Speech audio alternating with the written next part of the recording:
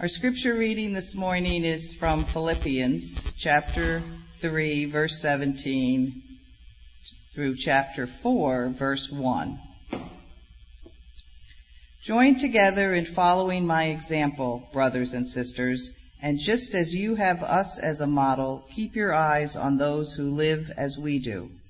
For as I have often told you before, and now tell you again, even with tears, many live as enemies of the cross of Christ. Their destiny is destruction, their God is their stomach, and their glory is in their shame. Their mind is set on earthly things.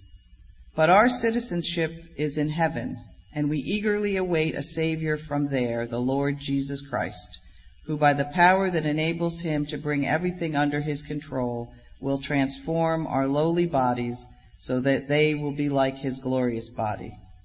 Therefore, brothers and sisters, you whom I love and long for, my joy and crown, stand firm in the Lord in this way, dear friends.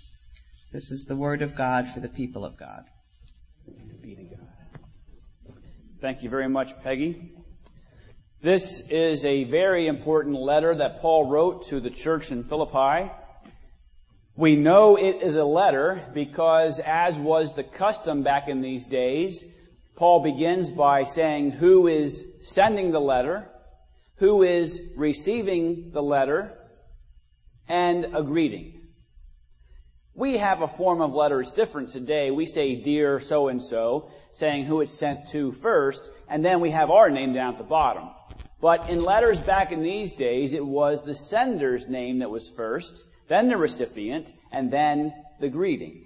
So we know, when you look at verse 1 of this whole book of Philippians, you see it is indeed a letter that was sent to the beloved church at Philippi.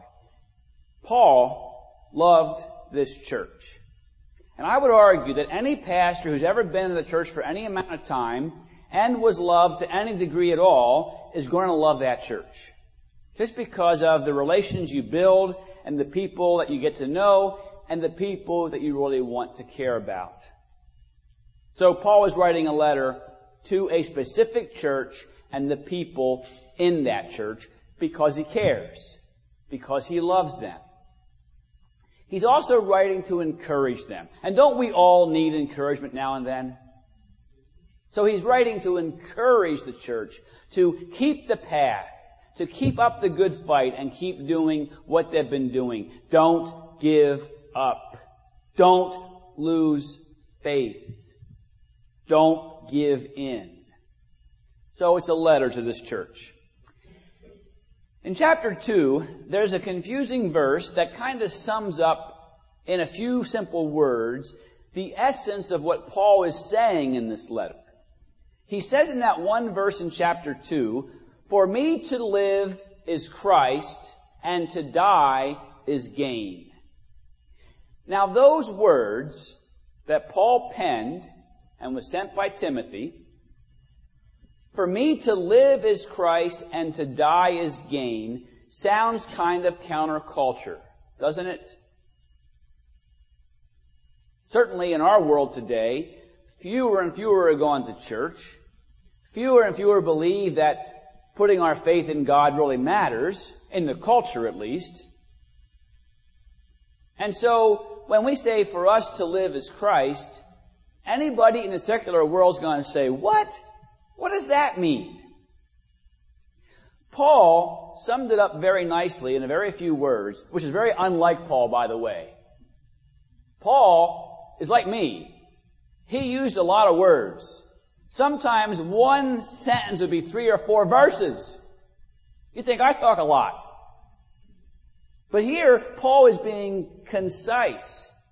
He's being a good reporter, a good letter writer. And he's saying that for me, Paul, the apostle, I want to speak boldly about Christ, and I want to be more like him. Isn't that the definition of Christian? To speak about Christ and to try to live more like him.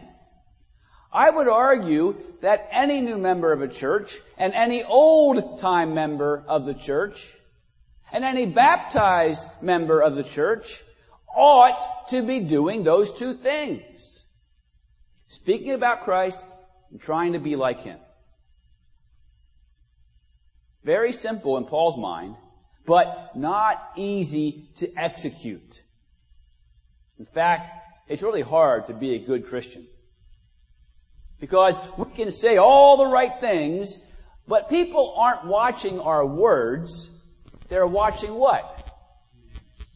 Our actions, our deeds, what we do with our lives. They speak volumes compared to our mere words. And people are watching all the time. Oh, those people are Christians. They say they know what love is, but look how they treat each other. In St. Louis or wherever, right? That was an ugly meeting, by the way, the other week, where both sides that were juxtaposed did not treat each other very well or very Christian at all, in my opinion. Doesn't matter where you side on the issues, both extreme sides were downright unchristian. And that's what got me bothered. Because the world is watching. And the world is watching how we act as Christians, not just how we preach or teach or talk. We've got to walk the walk. We said that before. And for us to live as Christ is to make sure that when we are living out our lives, we are doing the best we can to be like Him. I get it wrong a lot of the time. I know that. But John Wesley said that as a Christian, we ought to be doing better today than we did today. And better the next day than the day before that. That it's a progression. That we are working toward an end goal. And yes, we're going to mess up. And yes, we're going to get it wrong. Thank you, Jeremy. Do you hear that frog in my throat? Uh-huh. Ribbit, ribbit. Are you awake? Okay. I know I'm not funny, but come on, at least smile a little bit. So Paul's message is pretty clear, pretty straightforward, concise, but it's not easy to follow up with. Albert Einstein once said these words, or penned these words. He said, setting an example is not the main means of influencing others, it is the only means. Are you a good example for your children, for your grandchildren, for your neighbors, for those even who persecute you, Paul would say? Are you a good example? We know that Jesus was. Right? We know that Paul was eventually. When he was younger, he did the exact wrong things, too. He persecuted Christians, in fact. Killed people for not being a good Jew and believing this renegade Jesus character. But Albert Einstein, a very wise person, said that we influence others, and it's the only way we can, by how we live, by what we do. In essence, you could argue that the real rubber that hits the road for the Christian is our work ethic, or our faith ethic, how we live out our faith. Mere words don't really count for much. Anybody can say anything. It's what we do to back up the words. It's the example that we are trying to live every day that makes the difference and meets people where they're at. I have a question. Have you ever played Follow the Leader? Anybody? I remember as a kid playing Follow the Leader. I was one of those little chicks in that picture, you know. And following the leader is a great game and a great way for us to live. The problem is Watch what leader you're following. I'm assuming you all heard the news this week about some of those out in California who bribed for their children to get into college. One of those women was a person I looked up to on Full House. And it reminded me so much this week. We were in a meeting this past week, in a church meeting, and it came up there that when we follow somebody in this human life, we know that they're going to fail. We're all going to fail. We are human. And so picking our leader that we're going to follow is very, very important. Rose, there are all kinds of coaches out there, right? All kinds of coaches. Some good ones and some, how can we say, not so good ones. And when players are on a team, they're following the leader, right? They're following the coach.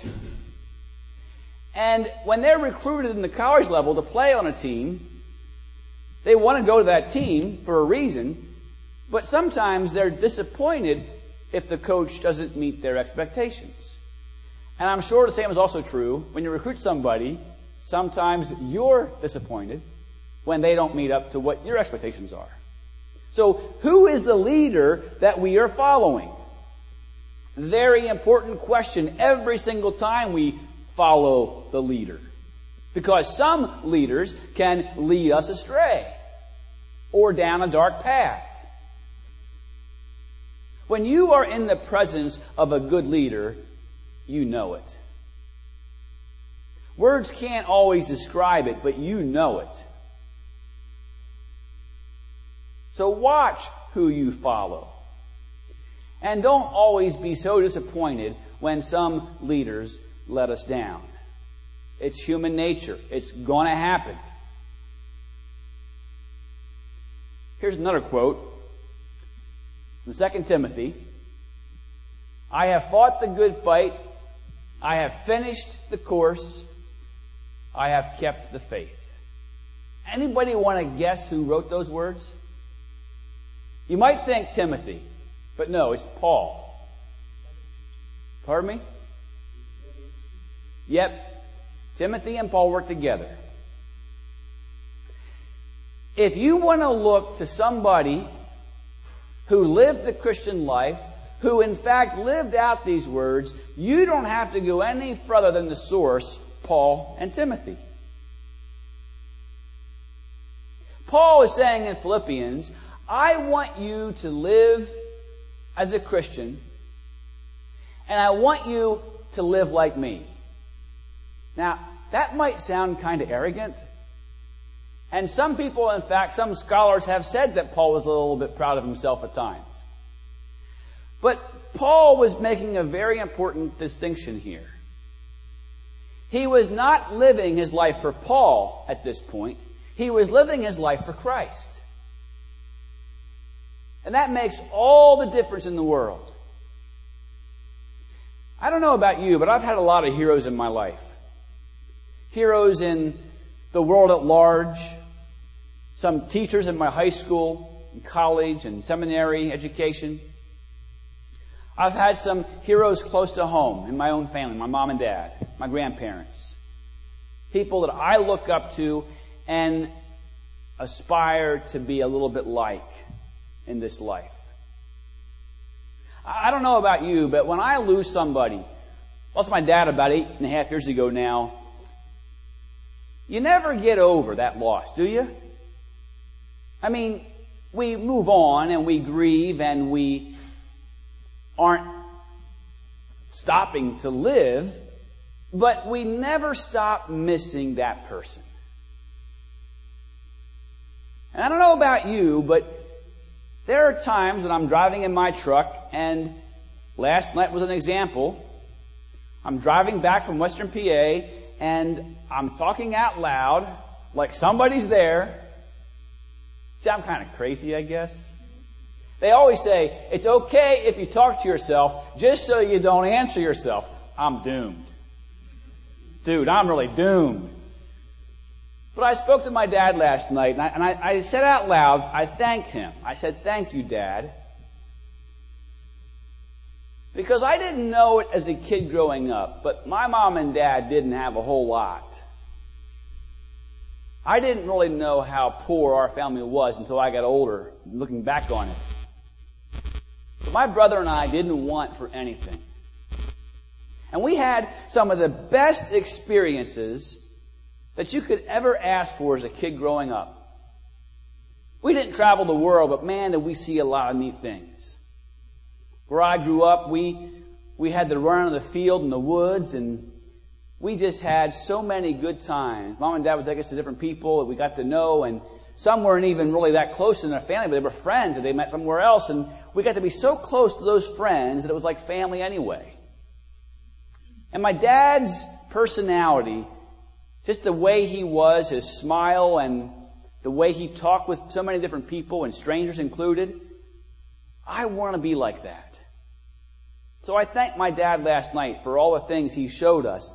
And that's what Paul is saying here. We have people in our lives that we should look up to. I can think of another one. I had a professor in seminary, Dr. Gowan, Dr. Don Gowan. Always Dr. Gowan to me. He was absolutely my favorite professor.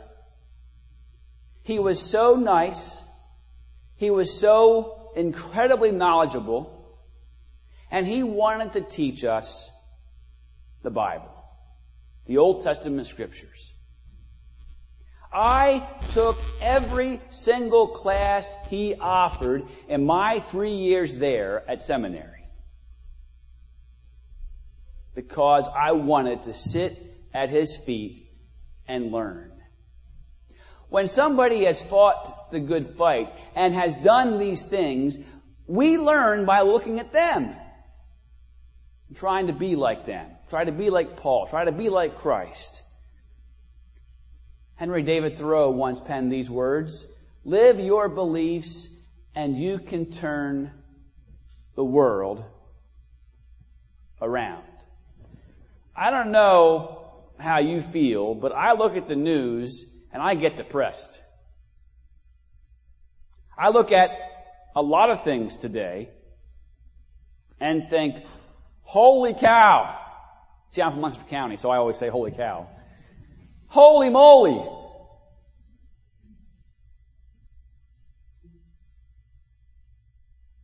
We're in a mess.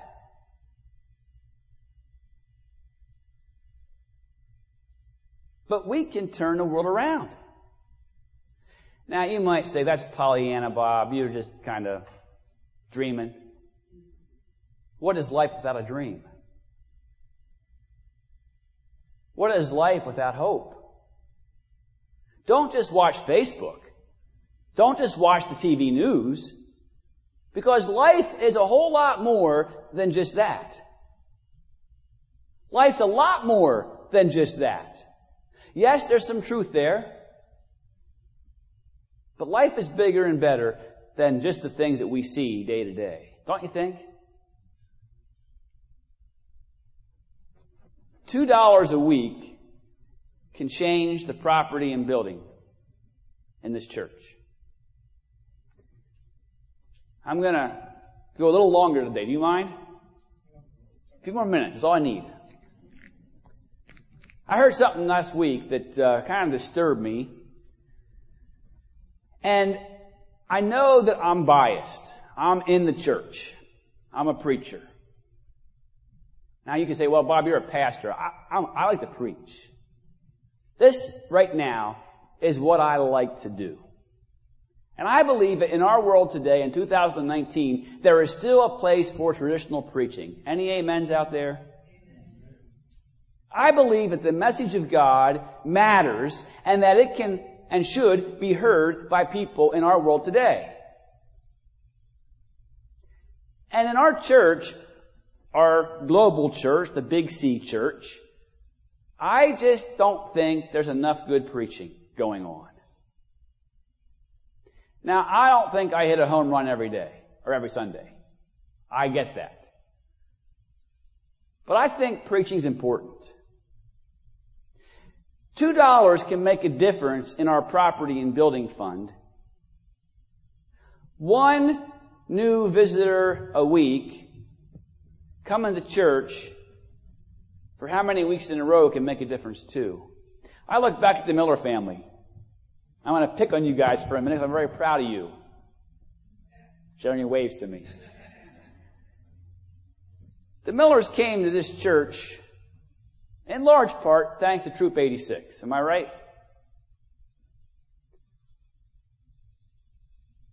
They've been coming to the troop for a while, because you boys are getting older now. And when they started to come to Scout Sunday, I believe, they'd be in this part of the building. All the other times they were down in the scout room, or somewhere downstairs.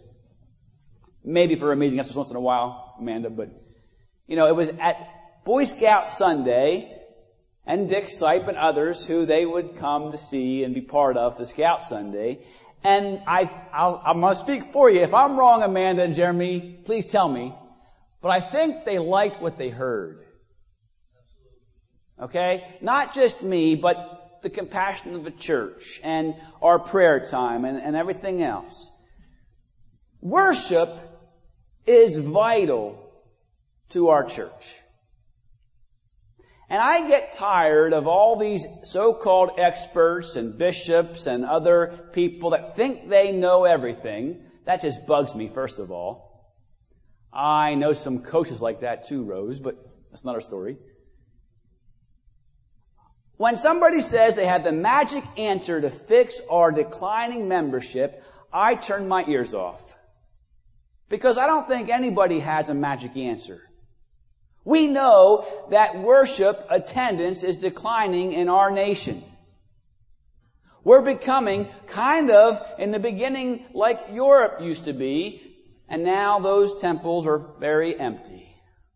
Just a museum, for lack of a better word, basically. I don't want this place, K, to be a museum. Yes, we have a lot of history, but I want this to be a living, breathing church that has some good preaching in it, great music, we know it already does, and share the word with other people. I'm going to add to Kay's encouragement.